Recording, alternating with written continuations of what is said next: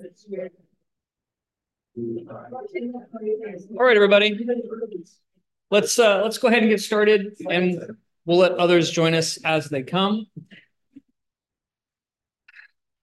So today, what I'm going to do is I'm going to give a little summary of where we've been the last 2 weeks, and then real short, and then we'll jump into one question today that I think will give us plenty to discuss about what's at stake in this question and why this question is important.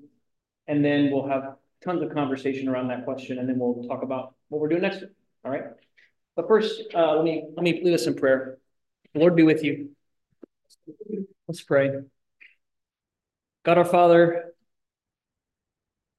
we thank you for your church and this your word and the chance to think about it and take it seriously and hide it in our hearts and minds together. So as we convene this meeting, we affirm your presence here. We confer on each other a blessing, even that we would be blessed as we do this, and we consecrate this time to you. We pray you would meet us by your Spirit for the sake of your Son, Jesus Christ, we pray. Amen. All right, first week we talked about sort of this text that we're dealing with, which is Romans 1, 18, basically, through the end of chapter 3. And we read it through, and we got out all the questions we had and ways that we'd heard it taught and preached before, and sort of just sussed that out. Then last week we talked about the context and background of the letter, which I've summarized here. But the letter was written after Jews who'd been expelled from Rome came back to Rome. Then they came back to a church, house churches that were being run in part or almost in total by Gentiles. And that was a record scratch for them. That was a big surprise for them.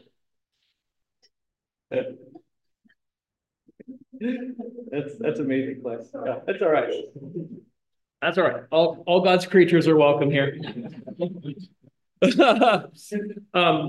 And so Paul's writing to a situation where Jews and Gentiles are trying to get along. He's trying to help them reconcile and how to live together. He also is writing because he wants to go to Spain, which is sort of the ends of the earth at the time. Something I didn't say last week. Spain was sort of beyond Spain. There was dragons, like that kind of thing. There just wasn't anything beyond Spain. So Paul wanted to get to the end of the earth, but he had a problem because there was another class of people that lived there named barbarians. And barbarians were considered awful by both the Jews and the Gentiles. So the pastoral problem was he had to get Jews and Gentiles to get along, and them to fund his mission to the barbarians. And he'd never met them before, so he had to build some rapport, some trust and esteem with the people in Rome, so that they would actually listen to him and receive him, etc. So that's the work we did last week. This week, there's a page right behind Clay that hopefully you grabbed on the way in, and there is a text on the back of that paper or the front, depending upon the orientation, of the text we're going to just focus on today. So we're going to read it again. All right. Can I get a volunteer to read 16 through 32 of chapter 1? Somebody read that for us? With their Daniel? Yeah, great. So Daniel's going to read chapter 1, verses 16 through 32. And then can I get somebody to read chapter 2, verses, I think it's 1 through 11 you have on that page. Somebody do that for us? Spencer, Father Spencer? Great. All right. Daniel, let me just preface what our conversation is going to be about today. Daniel's going to read the first part and Spencer the second part, and there is debate from interpreters and scholars about who is speaking in chapter 1. Who is this person that in chapter 2 then gets sort of judo chopped, right? And we'll talk about that and talk about the options, and then I'll propose a solution that we'll talk about in the coming weeks. So be listening for that and see what you notice. All right, Daniel, go for it. For I am not ashamed of the gospel. It is God's saving power for everyone who believes, for the Jew first and also for the Greek. For in it, the righteousness of God is revealed through faith, for faith, as it is written, the one who is righteous will live by faith. For the wrath of God is revealed from heaven against all ungodliness and injustice, those who by their injustice are truth. For what can we know about God's claims there? Because God has made it clear to them. Ever since the creation of the world, God's eternal power and divine nature, visible though they are, have been seen and understood through the things God has made. So they are without excuse, for they knew God. Though they knew God, they did not honor him as God or give thanks to him, but they became futile in their thinking, and their senseless hearts were darkened. Claiming to be wise, they became fools, and they exchanged the glory of the immortal God for images resembling immortal human, birds, or four-footed animals, reptiles. Therefore God gave them over in the desires of their hearts to impurity, the dishonoring of their bodies among themselves. They exchanged the truth about God for a lie, and worshipped and served the creature rather than the Creator, who is blessed forever. Amen. For this reason, God gave them over to dishonorable passions. Their females exchanged natural intercourse for unnatural. And in the same way, also, the males giving up natural intercourse with females, consumed with their passionate desires for one another. Males committed shameless acts with males and received in their own persons the due penalty for their error. And since they did not see fit to acknowledge God, God gave them over to an unfit mind and to do things that should not be done. They were filled with every kind of injustice, evil, covetousness, and malice. Full of envy, murder, strife, deceit, craftiness, they are gossips, slanderers, God-haters, insolent, haughty, boastful, inventors of evil, rebellious towards parents, foolish, faithless, heartless, ruthless. They know God's decree that those who practice such things deserve to die. Yet they not only do them, but even applaud those who practice them. Therefore, you are without excuse, whoever you are, when you judge others. For in passing judgment on another, you condemn yourself, because you, the judge, are doing the very same things. We know that God's judgment on those who do such things is in accordance with truth. Do you imagine, whoever you are, that when you judge those who do such things, and yet you do them yourself, you will escape the judgment of God? Or do you despise the riches of his kindness and forbearance and patience? Do you not realize that God's kindness is meant to lead you to repentance? But by your hard and impenitent heart, you're storing up wrath for yourself on the day of wrath, when God's judgment will be revealed. He will repay according to each one's deeds. To those who by patiently doing good seek for glory and honor and immortality, he will give eternal life. While those who are self-seeking and who obey not the truth, but injustice, there will be wrath and fury. There will be affliction and distress for everyone who does evil, both Jew first and Greek. But glory and honor and peace for everyone who does good, both Jew first and the Greek. For God shows their partiality. The word of the Lord. Right. Okay. So in general, you can kind of see the dynamic we're going to talk about. Paul gives an argument in Romans 1:18 through 32. And then in verse 2, or chapter 2, starting in chapter 2, he's like, the person speaking in chapter 1 is guilty of the same things. Okay? Do you follow that logic there? That Paul's basically indicting, and the common interpretation here is that Paul is setting up Jewish beliefs and Gentile beliefs and saying they're both wrong. They both need Jesus. So in that interpretation, we're going to talk through three options we have for what's going on with this argument being made in chapter 1. In that interpretation, then, chapter 1, 18 through 32, is Paul summarizing what Jews believe. It's the Jewish way of seeing things. You've heard that before? Yeah, this is the dominant way of understanding this. There's a few problems with this, though, and I want to just talk about them, name them a bit, and talk about them with you. The biggest problem with this interpretation is that there isn't evidence that all Jews believe this. For For centuries, though, this was the interpretation. Guys like Martin Luther and John Calvin and other Protestant reformers took Judaism to basically be about trying to earn God's favor, doing the law in order to make God pleased with us, right?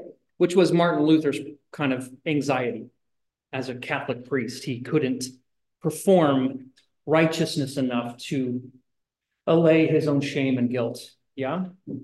And so it's commonly thought among Protestant reformers, and even in many articulations of the gospel today, we may get into this in later weeks, that Romans 1, 18 through 32 summarizes how Jews practiced Judaism. But there have been studies done that show that this isn't a good summary of Judaism in whole. So there was a book in 1977 that came out by a guy named E.P. Sanders titled Paul and Palestinian Judaism. And it really changed everything. Sanders, who's not a Christian, read Jewish sources around the time of Christ. So from the closing of the Old Testament canon that we have, like Ezekiel through fall of the Jerusalem temple, it's typically talked about as Second Temple Judaism, from the rebuilding of the temple to the fall of the Second Temple.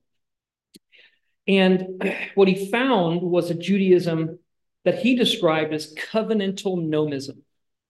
Now, follow with me here. I'm going to quote from a book that I'm using for some of this, and it's a book called Beyond Justification, Liberating Paul's Gospel by John Depew and Douglas Campbell, which we're having an event with the author, and I'll tell you guys about that as we, at the end maybe.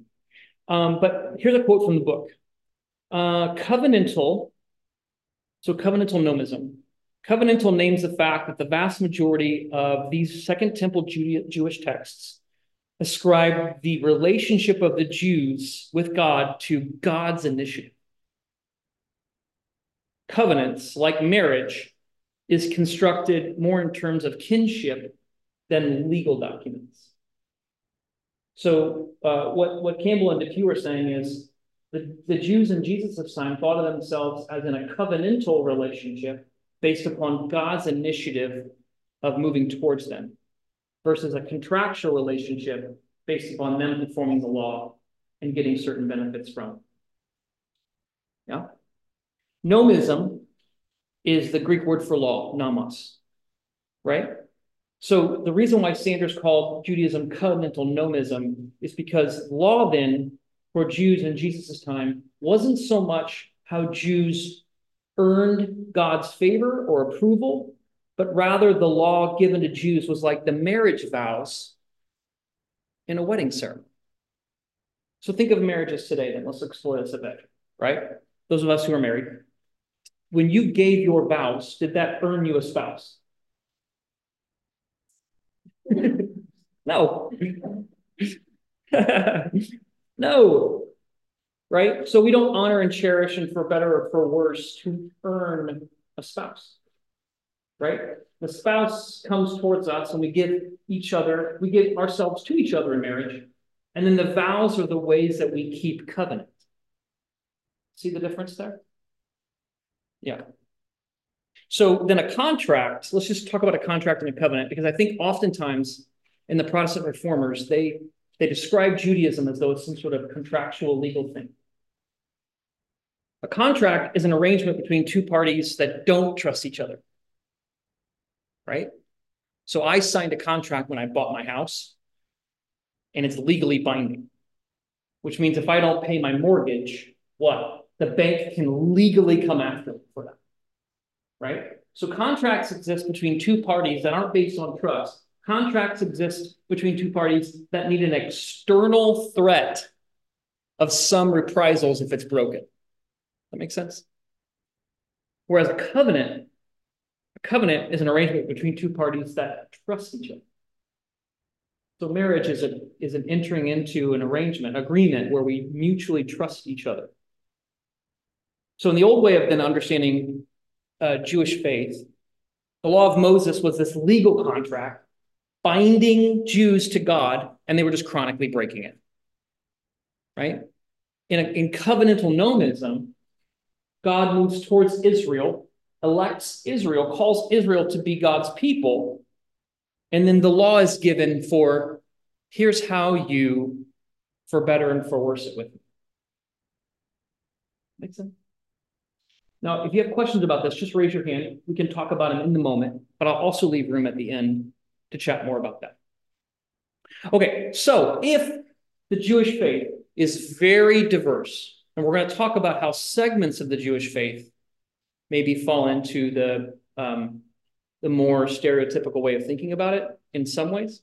But if Judaism is very diverse, most of Judaism is covenantal nomism. This presents, I think, a big problem for how the reformers framed Paul's gospel over and against Jews.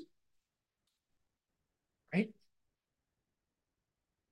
This gospel, the reformers' gospel, is that Jews are trapped in legalism, right? And they're failing to keep the law perfectly, unable to be forgiven when Jesus swoops in and teaches Jewish people that they're not saved by works, they're saved by grace. Yeah? And it's through grace, by faith, that Jewish people and Gentiles are delivered from self-effort. Yeah? You tracking with me? I think this misunderstands Judaism, and it misunderstands Jesus, who was Jewish. And we'll get back to that in a second. Okay? All right. This is beyond the scope of this class, but I'll just make some assertions here, and you can ask about them if you want. There was plenty of grace and forgiveness in Judaism. Plenty. Just if you don't believe me, watch Jesus, a Jew, forgiving people before the cross. There was plenty of grace and forgiveness within Judaism. God didn't invent grace with Jesus. That's another way to say that. The second thing is, in the reformer's mind, if this is a summary of the Jewish thing, then salvation is primarily about individuals trapped in legalism who need rescue. But Judaism, as a religion, as a faith, is much more about a community of people elected to be God's. So yes, there's personal things within a community that you have to attend to, right? Each person in a community has responsibilities. But Judaism is less about getting individuals saved and more about God's election of the people. And that's tricky for us. We don't think like that. The reformers didn't think like that, right? And finally, Paul didn't think about Jewish people this way. Again, this is another class, but there's great evidence to suggest that Paul was a Jew. I mean, I'm not trying to be flippant here, but Paul was a Jew. There's very little evidence that, hey, Becca, hi, Leah. You guys can knock out these chairs over here if you want. And yep. So Paul was a Jew. There's very little evidence that something like Christianity existed distinctly from Judaism in the first century. So some of you know from like either Christian high school or, Sunday school classes, that there were these different movements within Judaism, like Essenes and Zealots and things like that. And the Essenes, lived out in the desert. The Qumran community, people think that was an Essene community. Christians were like a denomination, really, within Judaism. That's anachronistic, meaning it's not entirely accurate, but no one would say that Presbyterians aren't Christian. And only Methodists are Christian, right? Methodists and Presbyterians live in this, big tent of Christianity, and that's how Paul thought of it. So Paul was a Jew.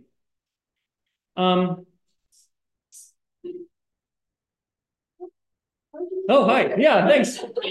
Just say, hey, dude.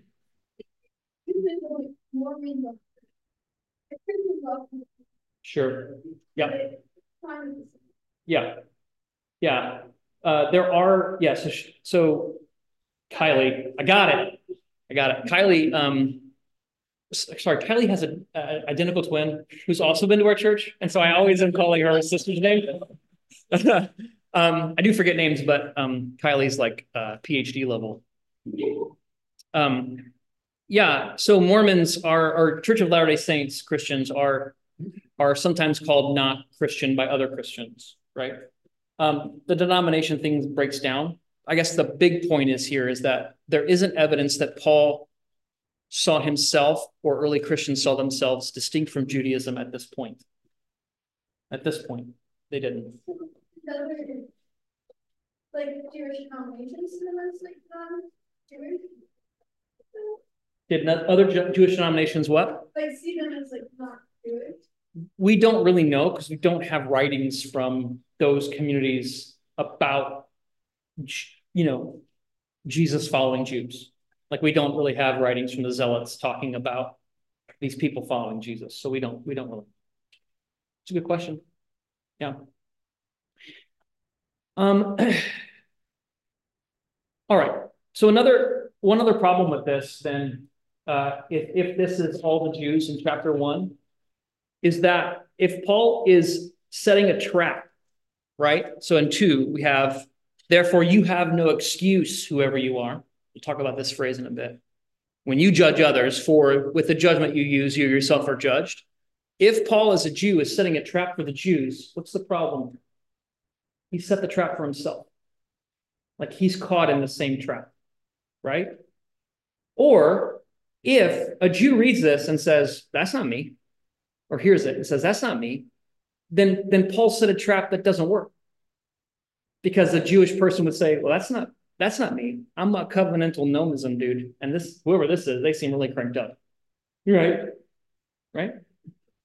This is, Doug Campbell says this, not only is this view of Judaism wrong historically speaking, but it doesn't cohere with Paul's own views of Judaism expressed elsewhere. This is really important. For instance, in Romans 9-11, Paul does not critique disobedient Jews for being hypocritical or judgmental or for lacking self-awareness of their moral shortcomings, but rather for being disobedient to the gospel. In fact, he does not even criticize them for being lawbreakers. He instead implies they are following the law quite well. This is Romans 10:2-3. Verses 2 and 3, you can look that up if you want. Paul also, this is parenthetically, Paul also elsewhere, when he's describing his pedigree, I think it's in Galatians, says that he kept the law blamelessly. So there's evidence in Paul about Jewish people that you could keep the law, right? So we have to reckon with that if we're going to talk about Jewish people as not keeping the law and feeling awful about it. All right, keep going here. He implies that they are following the law quite well. Thus, it is implausible that Paul is springing a rhetorical attack on, quote, the Jew as a stand-in for Judaism per se. For Paul to do so would mean that he defines Judaism in an innately judgmental and hypocritical way. That is, Paul would be saying that all Jewish people necessarily are part of a system that to a person did not live up to themselves, but they nevertheless attack others on ethical grounds and are unaware of their own ethical shortcomings. Even if we grant that Judaism was indeed fundamentally a religion about works righteousness, given the sacrificial system and the many psalms confessing sins, it is quite apparent that Jews would actually possess quite the level of self-awareness. It is embedded in their own scriptures and liturgical practices. Only a rogue Jewish person might possibly lack awareness of their own moral shortcomings. So back to the logic of the criteria, since Paul himself has this self-awareness, as too would most other Jews at this time, then he, along with the majority of Jews, would again be able to escape this charge of self-condemnation, right? So Paul then, if he's speaking to all Jews, he's relying on them being unaware, but Jewish scriptures are very aware of sin, exceedingly aware of sin, and deal with it through sacrifices and confessions and prayers of sin and giving thanks for forgiveness even in the Psalms, right? All right. One other problem with this being all Jewish people, and then we'll talk about the second option here. And the other problem with this being all Jewish people is that this way of speaking about Jewish people has led to some of the worst crimes and atrocities in human history. This is the anti-Semitic thing you brought up last week, Lane. And I'm going to say just a brief word about this that goes beyond this text. But because Jewish people were seen as legalistic, condemning, judgmental, all manner of hell has been justified to use against them, right? And we have anti-Semitic habits as Christians that we don't even realize, right? So one of them is using the word Pharisee as a synonym for legalist. Yeah, I did that. I've done that for years. And I think that's a common thing within the Protestant Reformation tradition is a Pharisee equals a legalist. Again, this is a whole different class, but that's just not fair to Pharisees. And in fact, many Jewish people today trace their lineage from Pharisees. Like they see the Pharisees as sort of their spiritual sort of fountainhead, right? From the temple, from the Judaism of Jesus's day. And they claim this isn't true. We're not legalists, right? Now, it's true that Jesus has some pretty fiery invective against Pharisees. Like he's got some pretty pointed words for them. And I'm going to use an analogy, again, it's kind of like the Mormon thing. Apparently we can find ways around this, but I'm going to use an analogy to sort of help us understand. I'm going to move from what we understand to what we don't understand. Jesus may not have been a Pharisee, but he was the closest. Pharisees were the closest analog to what he did and who he was. Meaning, in the Jewish world, in Jesus' day, you've heard the word rabbi thrown around, like teacher. Rabbis came a little later than Jesus. So maybe rabbi was what people saw him as, but there's a lot of evidence that that Pharisees did a lot of what Jesus did. Taught, tried to bring reform, etc., etc. So Jesus was really close to who Pharisees were. And it's like because they're so close together, they can get away with a more sustained critique of each other and more pointed critique than people farther away, right? So for instance, this is the example. One black person calling another black person the N-word is way different than me calling that black person an N-word, right? If I have a friend who's complaining about their brother and they call him a slur, like a prick or something, that's different than me calling their brother a prick, right? So there's a proximity that allows for a harsher critique in the in crowd that doesn't exist. That same freedom to critique like that doesn't exist with an out crowd, especially when the out crowd has for several millennia oppressed Jewish people, right? So that's just my brief thing of like saying, let's stop calling legalists Pharisees. I think there's better ways to talk about who the Pharisees were. And Jewish people experience it as anti-Semitic. Let's listen to them for a couple hundred years. So the other problem with this interpretation is it's unfair to Jews. It's not how Paul talks about being a Jew. It would indict Paul as well, or it would need somebody who's completely unaware as a Jew in Paul's day for it to be that, and it's anti-Semitic. Now, all of that creates a big problem in my mind. It's hard to get around, but that's the dominant way Protestants and Catholics have read this text.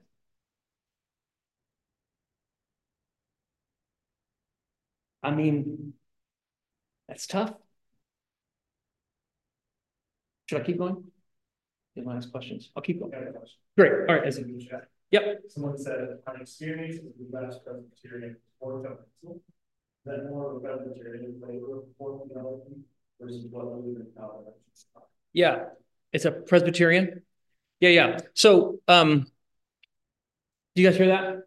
There's an emphasis on covenantal theology in many Reformed places, situations. And it's hard for me to know exactly what that means for the person who's asking the question.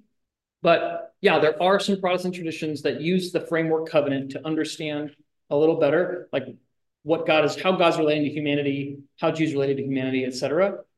We would have to suss out, though, what does the gospel look like then? A lot of people, in my experience, who have covenantal theology still use kind of this anti-Jewish, Jesus came to fix Judaism that had gone off the rails, right? Or Catholics did this, ergo Jewish people did this, ergo this is what Jesus came to fix, which is typically basically what Martin Luther did, right? I mean, that's a really caricatured, quick way of saying it. So I would have to know more about that specifics, But yeah, Isaiah. I was going to say, like, I grew up in a church that was very much read Romans and all of Paul in that sort of like legalistic way. But I thought that like the covenant told us that we had was clearly fixed. Like, if that makes Yeah, sense. so they didn't have a covenant, but we do. Right. Well, like Jews didn't get it, but we get it. No, we get it. Yeah. Yep.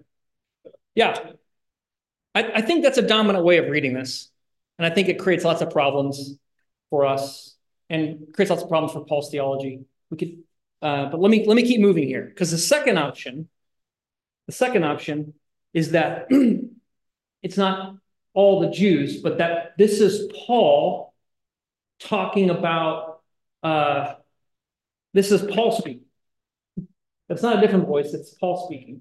And let me point out a few problems with that, because this is the second option that people use. The first is, and as Daniel read this, there's this shift in voice from verses 16 and 17 to verse 18, right? So there's second person plural verbs in the first 17 verses of Romans. And then it switches to third person, right? It's talking about you, and then it talks about them. There's a shift in focus. And then in 2:1, it's back to second person singular, right? So it kind of indicates there's like a shift in voice happening in verses 18 through 32. Notice there's a tone shift too. Paul's talking in verses 16 and 17 about this power of God for salvation to everyone who has faith, for both Jews and Gentiles. God's righteousness is revealed. The one who is righteous will live by faith, right? So he goes from talking about God's righteousness is revealed, and what does verse 18 say? God's wrath is being revealed. Yeah? People who interpret this as Paul, this is one of the moves they'll make. Oh, the righteousness he's talking about in verse 17 is the same thing as the wrath in verse 18. That's one of those things that people just do and assume. And I think there's reasons to not do that. And I'll keep talking about that. I'll keep going. We might do a whole class on this, depending on how interested you are. This is a real nerdy thing. But if I were talking about, there's ancient rhetorical clues. So ancient Greek didn't have quotation marks and paragraphs, but they had rhetorical cues that were well known and established in rhetorical schools about doing something called a speech in character, where a person speaking would start speaking like somebody else, right? We do the same thing orally. Like if I had greeted you today and I had said, hey, welcome to the class. It's great to have you here. We're learning a lot. And I just want you to know, a lot of people are saying this is the best class, that I have all the best words. Other people are saying that, And really, what do other churches have with their classes? Not much, really. There's not much to them, really. This class is fabulous, fantastic, huge, extremely huge. The women love it. The Latinos love it. The Black people love it. People think this class will change church classes forever, really. Everyone's talking about it. That's just what I've heard. I've been hearing it more and more, really. People think it's going to happen. Those low energy people who don't like it, to be perfectly honest, they think they're going to try and shut our class down. They don't respect us. They're laughing at us. Not going to happen, okay? Not going to happen. All right. I did. What? All right. What just happened? Explain to somebody who doesn't understand what I just did, what just happened. I was impersonating Donald Trump. It was probably the worst impersonation ever. Really, it was bad. Even a D- impersonation of Donald Trump, you understood what was happening. How? How did you understand that was happening? To your point, you don't have to do his voice, you don't have to do the hand motions.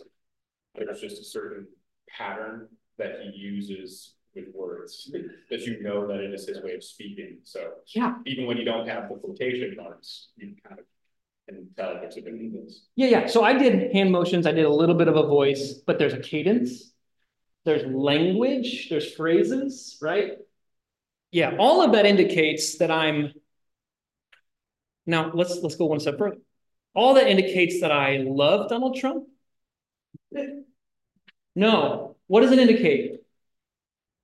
What was I doing to Donald Trump there? Sarcasm. It was parody, right? How do you know I was doing parody?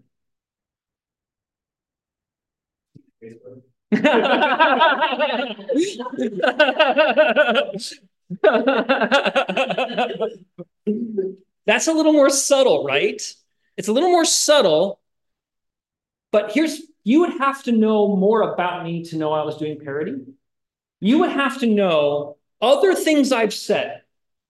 Maybe if this was your first time at our church, you would have to listen to the rest of the class to get a sense of, was he being serious? Is that what he thinks? Right? Okay. We aren't the first culture that has done that. Parody, speech and character, I just went right into it. I didn't say, now I'm going to pretend like I'm Donald Trump. I just went right into it. You all knew I went into it, and then you knew when I went out of it. All right? We may spend a whole class on this because it's fascinating how ancient Greeks did this, but let me just show you a couple indications that that's what's happening here. Paul is doing a speech and character of another teacher, another teaching that he's going to parody and then counter. All right, let me show you how, if you care at all. All right, well, I'll just assume you do. We're here for the class. You're here for the class. Here we go. So in chapter 2:1, we already talked about this. Therefore, you have no excuse, whoever you are, when you judge others.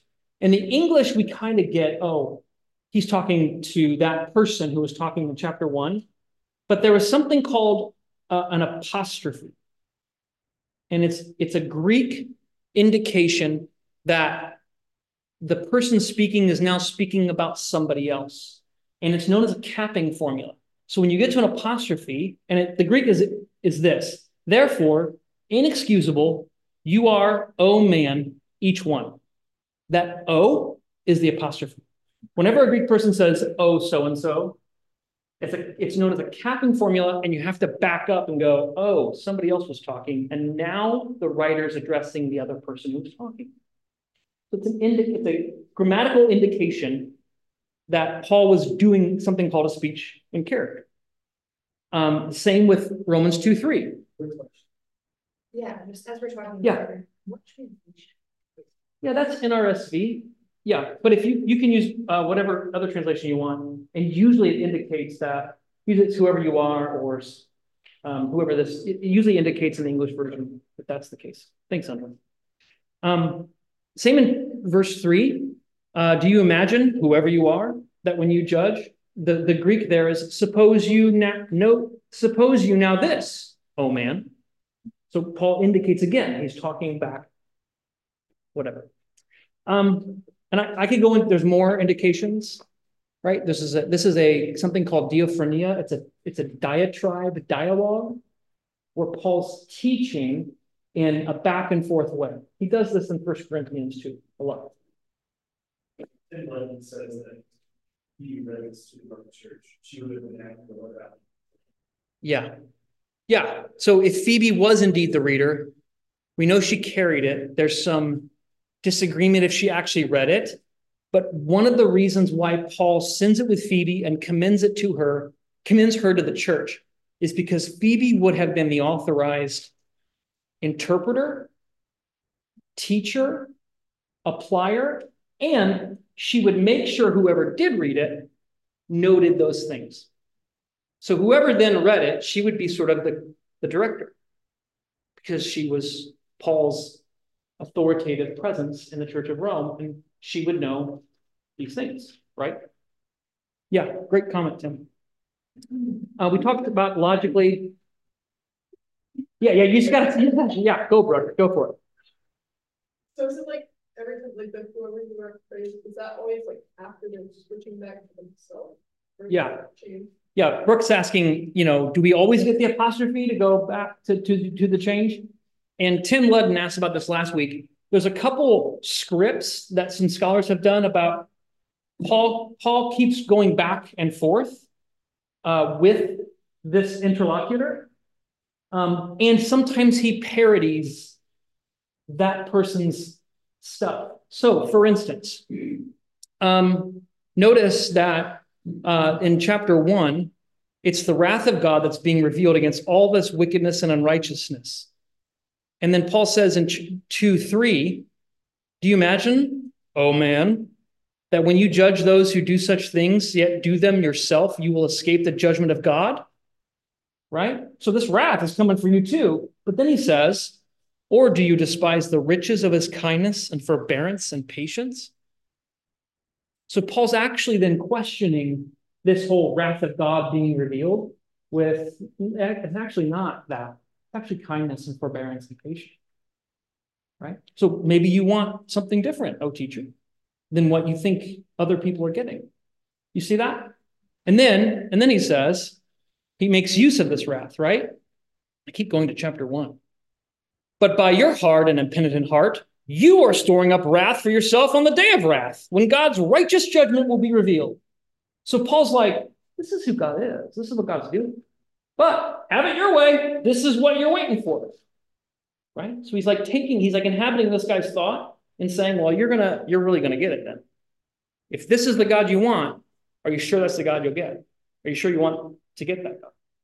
So things are happening like that. And we can talk more about that. But I guess, Kylie, there are other indications and clues in the text where Paul indicates that he's parroting the argument of this teacher in chapter 1, and then responding to it. Parroting, responding to it. Is the teacher that he's creating influential and wrong? Yeah, so I thought about how to teach this, you guys. It's so tricky because we could do 2 classes on who this teacher is. And maybe I'll just state a little bit like the hypothesis that most appeals to me here. And then we can circle back on it in another class if we want to actually dig into it. There's a lot of overlap in chapter 1 with a book known as Wisdom of Solomon. Okay, Wisdom of Solomon is known as an apocryphal or deuterocanonical book for Protestants. It was written in the Second Temple Judaism period. And there's a lot of overlap in themes and language. And so some people say, well, it's not all the Jews. It's like Wisdom of Solomon kind of teaching. It's like this person coming from this. But my friend Andrew Rillera, and I've been reading his dissertation on this, has read a lot of a guy named Philo of Alexandria. You guys have heard of Philo? It's kind of a Jewish person living in Alexandria, Egypt. And there is incredible syntactic, linguistic, and logical argumentative overlap between Romans 1:18 through 32 and Philo's teachings. And so his hypothesis, he calls it a Philonic teacher or group of teachers who are proclaiming some version of Judaism or Christianity in Rome that Paul is countering. And we could talk way more about that. Just one other thing about that, because it's super cool. So Philo was a Jew who was interested in making, this may be unfair to Philo, because I'm not an expert in Philo, But he would do things like take the Roman virtues and show how Roman virtues were the same as Jewish virtues. So he was really keen on being like, people who are virtuous in Roman society, like the virtuous heroes, are basically living a virtuous Jewish life. So I think of that as like trying to make Judaism acceptable in a Roman milieu, right? So that's one thing he would do. Another thing he would do, and I mentioned this a couple weeks ago, and we don't have time to look at this in Philippians and Galatians, but it's fascinating. Paul talks about circumcision a lot. Remember that? Like if you get circumcised and the gospel has meant nothing to you, who's bewitched you, those kinds of things. Philo had this teaching that the problem with a lack of virtue or wickedness or impiety or impurity was the passions or lusts, desires of the flesh. His solution to that was a morally efficacious circumcision. So we're going to this is PG-13 now. And it's really hard for me to talk about this without talking about what a penis looks like. So gird up your ear holes. The normal circumcision of Jews in Paul's day took a foreskin that went over the tip and cut it back to like here. Yeah, you're fine. Philo said, what you need is a radical circumcision that would take the foreskin all the way off. Because it's that part of the foreskin that leads to moral depravity. So I think that makes a lot of sense about how Paul talks about circumcision in his letters, that he's dealing with Philonic teachers who are talking about a circumcision that has a moral efficacy, meaning this is how you crucify lusts of the flesh. You submit to this more severe circumcision. And Paul's like, no, it's by the Spirit. That's what he says in Galatians, right? So we see, the reason I bring that up is because when else can I talk about a penis at church? But also, I bring that up to say, I think Paul is dealing with Philonic proselytes and evangelists, and he's trying to counter their teaching because they get a lot of things wrong, even if Paul would agree with most of these vices in this vice list, for instance. Right? So even if Paul would agree with some of the things in here, there's some key disagreements. Philonic fallacies about fallacies. Yes. Isaiah, make sure you type that joke into the chat, just so the people online make sure they can hear that. All right, we don't have time for this. That's the name of the dissertation. We don't have time for this, but let me just point out there's a number of things in 18 through 32 that sound more like Philo than Paul. Okay? One of them is the vice list. The vice list in 29 through 31. This is from Andrew Laird's dissertation. I'll just read this. The authentic Pauline letters contain 5 other such lists. So 1 Corinthians 5, 10, 11, Romans 13, 13, 2 Corinthians 12, 20 through 21, Galatians 5, 19 through 21, and 1 Corinthians 6, 9 through 10. And he compares those vice lists to this one. And this is what he says. Romans 1, 29 through 31 lists a total of 21 vices. Of the 21, however, only 6 appear in one or more of the other lists. So it's less than 30%. Alternatively, the other 5 lists enumerate a total of 28 vices. Of the 28, only 6 of those appear in this list. So of the 6 vices in 1 Corinthians 5, they appear, So at the same time, however, there's significantly more overlap among the other 5 vice lists. All of the vices in 1 Corinthians 5 appear in one or more of the other lists, as do 5 of the 6 in Romans 13:13, 9 of 11 in 2 Corinthians 12, 11 of 15 in Galatians 5, and 7 of 11 in 1 Corinthians 6. So what he's saying is, this vice list, even though Paul may agree with these as vices, he doesn't use these words elsewhere. And the words he uses elsewhere have a lot of overlap. So this is one of like a dozen things that go, what? That's interesting, right?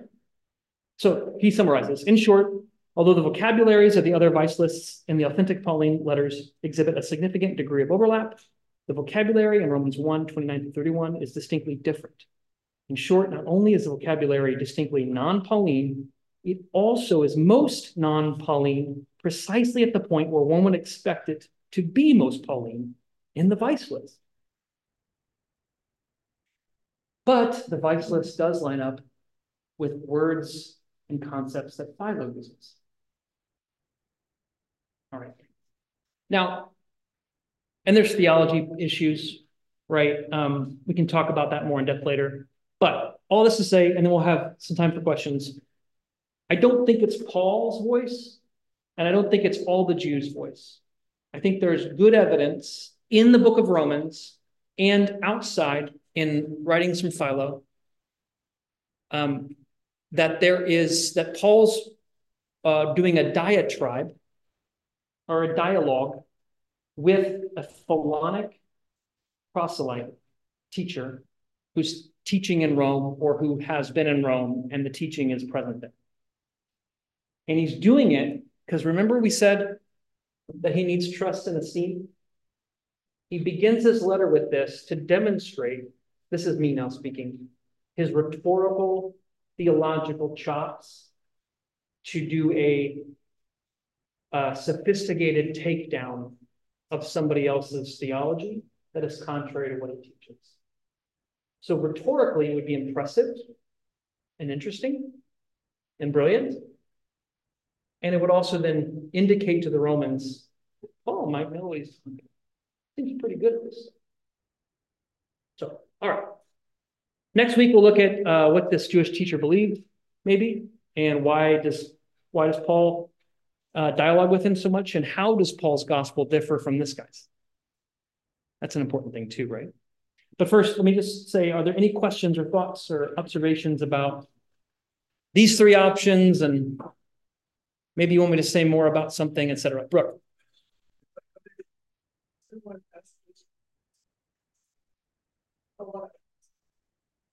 Yeah, Brooke's asking, are there other places in the scriptures where dialogue like this has happened? Yeah, give me a second. I have it in my notes. I could do it from memory, but I think it would be less helpful. So I mentioned 1 Corinthians before, Brooke, and most interpreters believe, this happens in 1 Corinthians all the time. So just as an example, 1 Corinthians 6:12, Paul says, all things are lawful for me, but not all things are beneficial. All things are lawful for me, but I will not be dominated by anything. In the NRSV, that all things are lawful for me are put in quotation marks because the translators are going, he's responding to a common argument made in Corinth. So Paul's parroting an argument and then responding to it, right? Another example is in 6:13, right afterwards. Food is meant for the stomach and the stomach for food. And then Paul says, and God will destroy both one and then the other, right? Chapter 8, verse 1. All of us possess knowledge. Yeah, but knowledge puffs up and love builds up, right? So this dialogue thing happens frequently in the letters, but it usually is like a smaller bit where Paul is naming something and then responding to it. Yeah. But like, why did none of the translations have it? Yeah, that's a great question. Kylie says, NRSV puts quotation marks in 1 Corinthians. Why don't they do it here? Anti-Semitism. I mean, that's one reason. One reason is that this 18 through 32 has been taken as a summary of what Jews believe for a long time.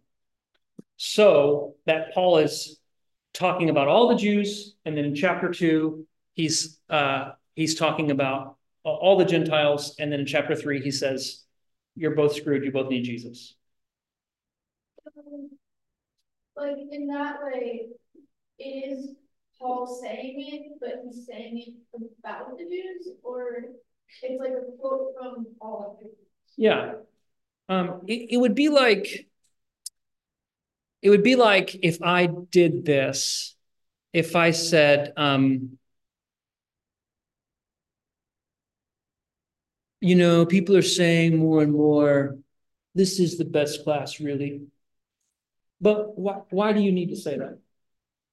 The only people who talk about it being the best class are people who are deeply insecure that there are classes that are better than that.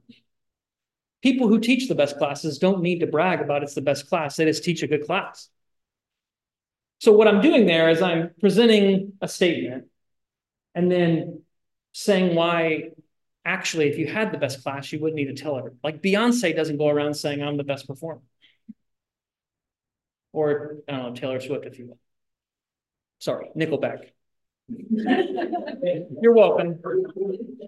So like, it's that kind of argumentation. So Paul then is summarizing an argument, I think, because of the language and the theology that are foreign to Paul, but not foreign to Philo. Summarizing an argument to show it's not true in order to present his gospel as better than it, and do pastoral theology in that way, but also then to demonstrate his skill as a theologian and an orator. Yeah. So you're saying that the reason not quotation is because because that can be a slippery slope. That how can you then cross an entire interpretation? Yeah, that was part of my answer. So part of the answer is there's an anti-Semitic tradition that Jews are like this, that we just all live in. Like I've lived in that, right? All of us live in that.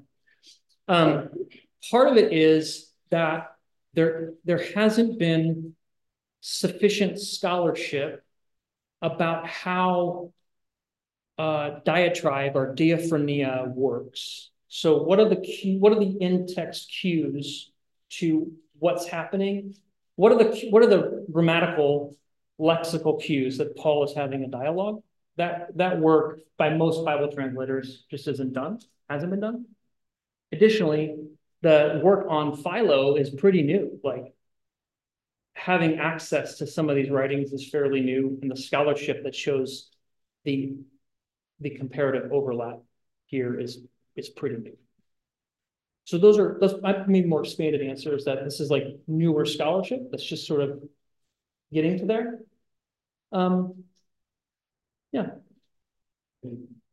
I'll offer a third option maybe. Sure. Yeah. So to Western audiences, quotation marks signal that something is a direct quote. And when you have little clips in Corinthians that Paul's responding to, they probably were direct quotes. Like if I was using some kind of American saying, I don't know, to keep with the Donald Trump thing, I could put like build that wall in quotation marks because that's like something that the American can't literally say. But I wouldn't put, your speech a minute ago in quotation marks because that's not something that he literally said. It's the parody is the style, not like responding to something that said. So I don't know if it would even be appropriate to still put these in quotation marks because it's not a balonic quote. He's taking the whole idea of the concept of responding. Yeah, John, that's a good makes it difficult for us, but to me it makes sense. That's a good point. Possible. Yeah, that's a good point. Yeah, that's a good point. I think the quotation marks are more too about, like Paul says in 1 Corinthians, now about the things you've wrote. Like he's indicating that he's going to be responding to specific things they've talked about, which I think then it also makes it more appropriate for quotation marks around. Well, where's Paul naming what they wrote and then responding to it? Yeah. I guess like my other fellow question would be, because I don't know this very well, like how did like the early church teach this? Because they would actually probably have a better understanding than we do since we're so far from them. Were they interpreting it in this kind of new way that we're interpreting it? And then how do you resolve that? Like the early church was actually teaching it there. Yep. And they were closer to that kind of original understanding than this kind of like new stuff. Yeah. Yeah. Can you type that? Can you type that in there? But Andrew just asked this really good question. So I debated on, Andrew, I debated on going into the complications of how the church fathers and mothers read scripture, because they rarely ask the question, what was Paul doing? That wasn't they didn't really care about that. So for instance, I'm just thinking of Origen. Origen acknowledges in his commentary on Romans that Paul seems to be presenting an argument that he disagrees with. But he's more concerned in using Romans apologetically to argue against heresy. So what he does with Romans would like scandalize us in a way, because he's not being like, here's what Paul intended, here's Paul's context. He doesn't do this work because he doesn't care. He's doing different work. He's doing apologetic work. So how do I counter these heretics? He's also doing what's known as like a spiritual reading of the scriptures. So he'll kind of do more of a Christian midrash, where he'll read a text and then use his imagination to draw theological conclusions from that. That would probably not get you a good grade in seminary today. And I don't want to judge that. I think part of how we read the Bible is contextual and cultural. And Origen was doing something that was completely fine in his day that we wouldn't appreciate as much in our day-to-day. Leah, you want to add to that? Yeah, and Origen is also in Alexandria, where Milo was, and very much part of this, the same tradition. Yeah. Of reading the scripture allegorically, putting it in dialogue with the classical world, and reading places of the classical literature to understand scripture. And yeah, I think he and Milo have a lot in common anyway. Yeah. Yeah. That's just Origen though. Andrew, I'd have to go and look at other people. But I think in general, like context and purpose of the author are more important to us than a lot of the early church fathers and mothers, because they read in more an allegorical spiritual way. And that's just not as appealing to us. It's not as, doesn't answer our questions the way it answered their questions. Yeah, Isaiah. Sort of like the more meta question or just meta thought is like, I can totally buy everything that, like, you know, I've heard a lot of these pieces before, right? Yeah, that's a good point. This isn't like, a lot of scholars have recognized this. They haven't known how to put it together. So a lot of scholars recognize, oh, this isn't all the Jews. Paul's setting up an argument to tear it down, but they haven't known where the argument comes from. And they haven't been able to figure out why is he doing this. But then also too, it's like, sorry, Isaiah, so like in the book of Job, like Job's friends are arguing about God works according to what we hear in Deuteronomy. If you do good things will happen to you. If you do bad things will happen to you. Bad things are happening to you, so you must have done bad things. And Job's like, but that's not how it's worked. And it's like 40 chapters of Job's friends saying, but Deuteronomy, and Job saying, I know, but, right? That kind of thing is happening there. And I think the same kind of thing is happening here, except not in a Hebrew kind of Aramaic way, more in a Greek Greco-Roman way, and how they do dialogue or diatribe to get at truth. Same kind of rhetorical device. Yeah. I think what this brings up for me is like, I can buy all this makes sense. It feels like a lot to get here. Mm-hmm. And, you know, I know you read Latin, right, in college, and this is like normal to me, but also like, I don't feel capable with work to get here. Yep. If that makes sense. And I don't trust my own ability, like, that I'll get here. And I guess it makes you wonder, like, this is class about like the scripture. Yeah. My answer to is work neat. Yeah. And it makes me also wonder about like how we use scripture, like we're just like reading it out there, contextless formats of this every week, right? And like if you read this, like 4% of us would have thought, it's a character and clearly, especially context. Yeah. Right. It just makes I just have all these questions. I had these questions or you know, yeah. You know what I mean? Yeah. Yeah. I do. Anyways, you can go to sorry. Yeah. Yeah. Isaiah's question is like, how does this help us at all to get more confident when we read scripture and not just make us despair? Yeah. I mean, there's so many ways to respond to that question, Isaiah. I truly think the scriptures are inspired and that God speaks to us in spite of our limited understandings all the time. All the time. And I'm not even, I said this the first 2 weeks, but I'm holding this out as like, hey, let's explore this together. This is fun. Not as like, you have to believe this. I think it's compelling because it doesn't create the problems that the first two options create. And it actually does a great synthesis of some things. And I think it helps us respond to anti-Semitic and problems with the way the gospel's preached based upon some anti-Semitic assumptions. So for me, it's like, oh, this solves a problem. This is fun to think about. But I also, to your point, don't want to give the impression that there's no spiritual benefit to reading scripture if you haven't read 120,000 words of Philo, right? That's not. So this is the crux here, right? I think the reformers talked about the plain reading of scripture and the perspicuity of scripture. And I actually, the way that they meant that, they just were reading their own biases under the text and then saying it's a plain reading, right? And so I think it's good for us to take a second to be like, what have we assumed about this that isn't true? And how do we recover something that maybe helps us, right? And doing that with,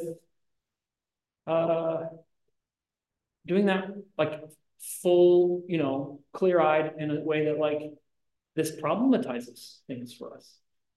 Like, I just read this kind of straightforward and assumed all this was Paul's style. This is what usually happens. Assumes all this is Paul's theology, right? And then we kind of mash it up together at the end of Romans.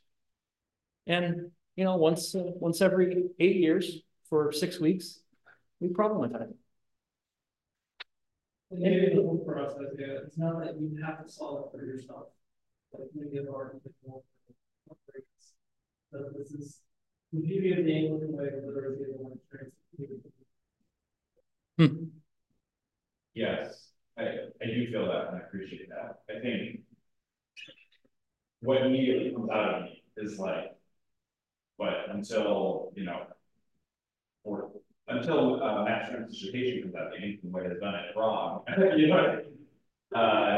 as a community, right? Or like all this time, or even like the inspiration that we get from reading scripture. So like we scripture in a lot of really different ways.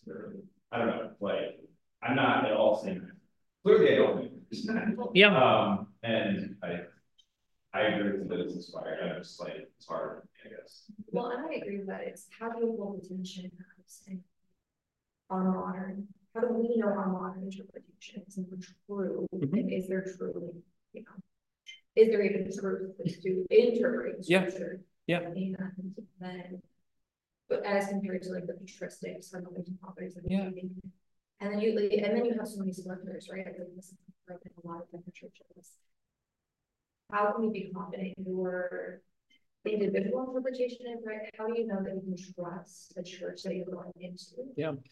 Right. Like, so I've been in churches, I've listened to them and preach. I get very, like, I have questions. Like, where are your sources? Where are you getting this information? Yeah. Who are you citing? Because anyone can So I understand the tension. And then I get overwhelmed reading the Bible as well because I'm like, and I study philosophy and theology too, so maybe that's our problem. I know too much, but not enough. Like that's Yeah. And so for me, coming to this class, I'm really curious, more of understanding how you read the Bible, and preaches Yeah. every day, to kind of understand. And it kind of sounds like, and again, this is just like, it kind of depends on like the culture and how the culture is using the Bible. Maybe, but yeah, I definitely have that tension and that it's hard to resolve. Yeah. Yeah. Yes, Leah. I also feel that Isaiah described, like the specialist knowledge that you're bringing to Romans is super helpful, and I really like where it's going. And I also know that I don't have specialist knowledge on the whole Bible to do that. Right. So, Right. And then there's also the special, like, but this specialist knowledge is only very recently available. So, what about, like, I don't know, this may not be a relevant question, but it kind of feels irresponsible. Like, the Bible is an inspired text. Like, it's out there for 2,000 years, but the interpretive key came out 20 years ago. Like, what are you doing? Yeah. Yeah, Lamb. That's great.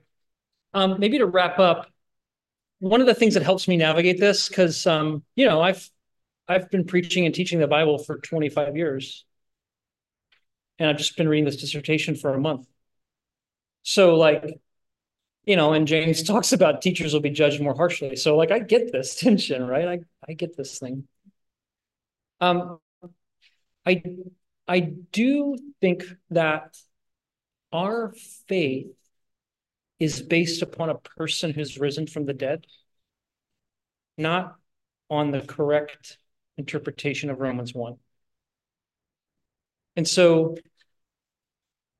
one of the reasons we emphasize like taking love seriously and centering our community around love is because I think that we've discovered, like, we have the revelation of love in Jesus Christ, and we gather around that love in his resurrection power by the Spirit. And that's the righteousness that God desires. And then we work out from them. So the foundation then isn't like on getting every verse right. The foundation is on a person who's risen from the dead, and the new creation community that person creates in love, that then lets us explore, like, how does this teaching line up with Philo and everything? So that the foundation isn't. So for me, I think it's an epistemological or an ontological sort of question about, I do think that they're, you know, again, like you said, Andrea, due to like cultural, contextual things like a modernist, enlightenment, rationalistic kind of frame, we ground our being in epistemologies. How do I know this is true? And scriptures talk about a different epistemology. Like in 1 Corinthians 8, the text I quoted, it talks about the difference between knowing things and being loved by God. And the true knowledge that God requires is being loved by him versus knowing stuff, right? And I think that's the challenge that invitation I would extend to us all, is pay attention to like how exploring these things threaten us, and then allow that to be an invitation into like a centered on something, on love, you know, which I think there is something knowable about that, in a way of being loved is a way of knowing. And that's not meant to minimize that, because I feel that too. I feel that a lot, even as I teach this class. Yeah, Daniel, and then Kelly. Yeah, and I think that it's like a key thing is that touches on so much of our misinterpretation and misapplication of scripture is basically fear, and use it or and it's easy to motivate by fear to practice easy solutions or things that easy to control. Yeah. But the other thing is, it's just like the role of the Spirit. The Spirit is the opposite of that. Yeah. Yeah. Thank you. Yeah, I need to hear that too. One final comment, and then I'll pray and we'll have to go. You good? All right. So take care of yourself. And that's like, I want this to be something that's inviting and encouraging and fun to think about, rather than, debilitating. So let me pray. God, thanks for this time.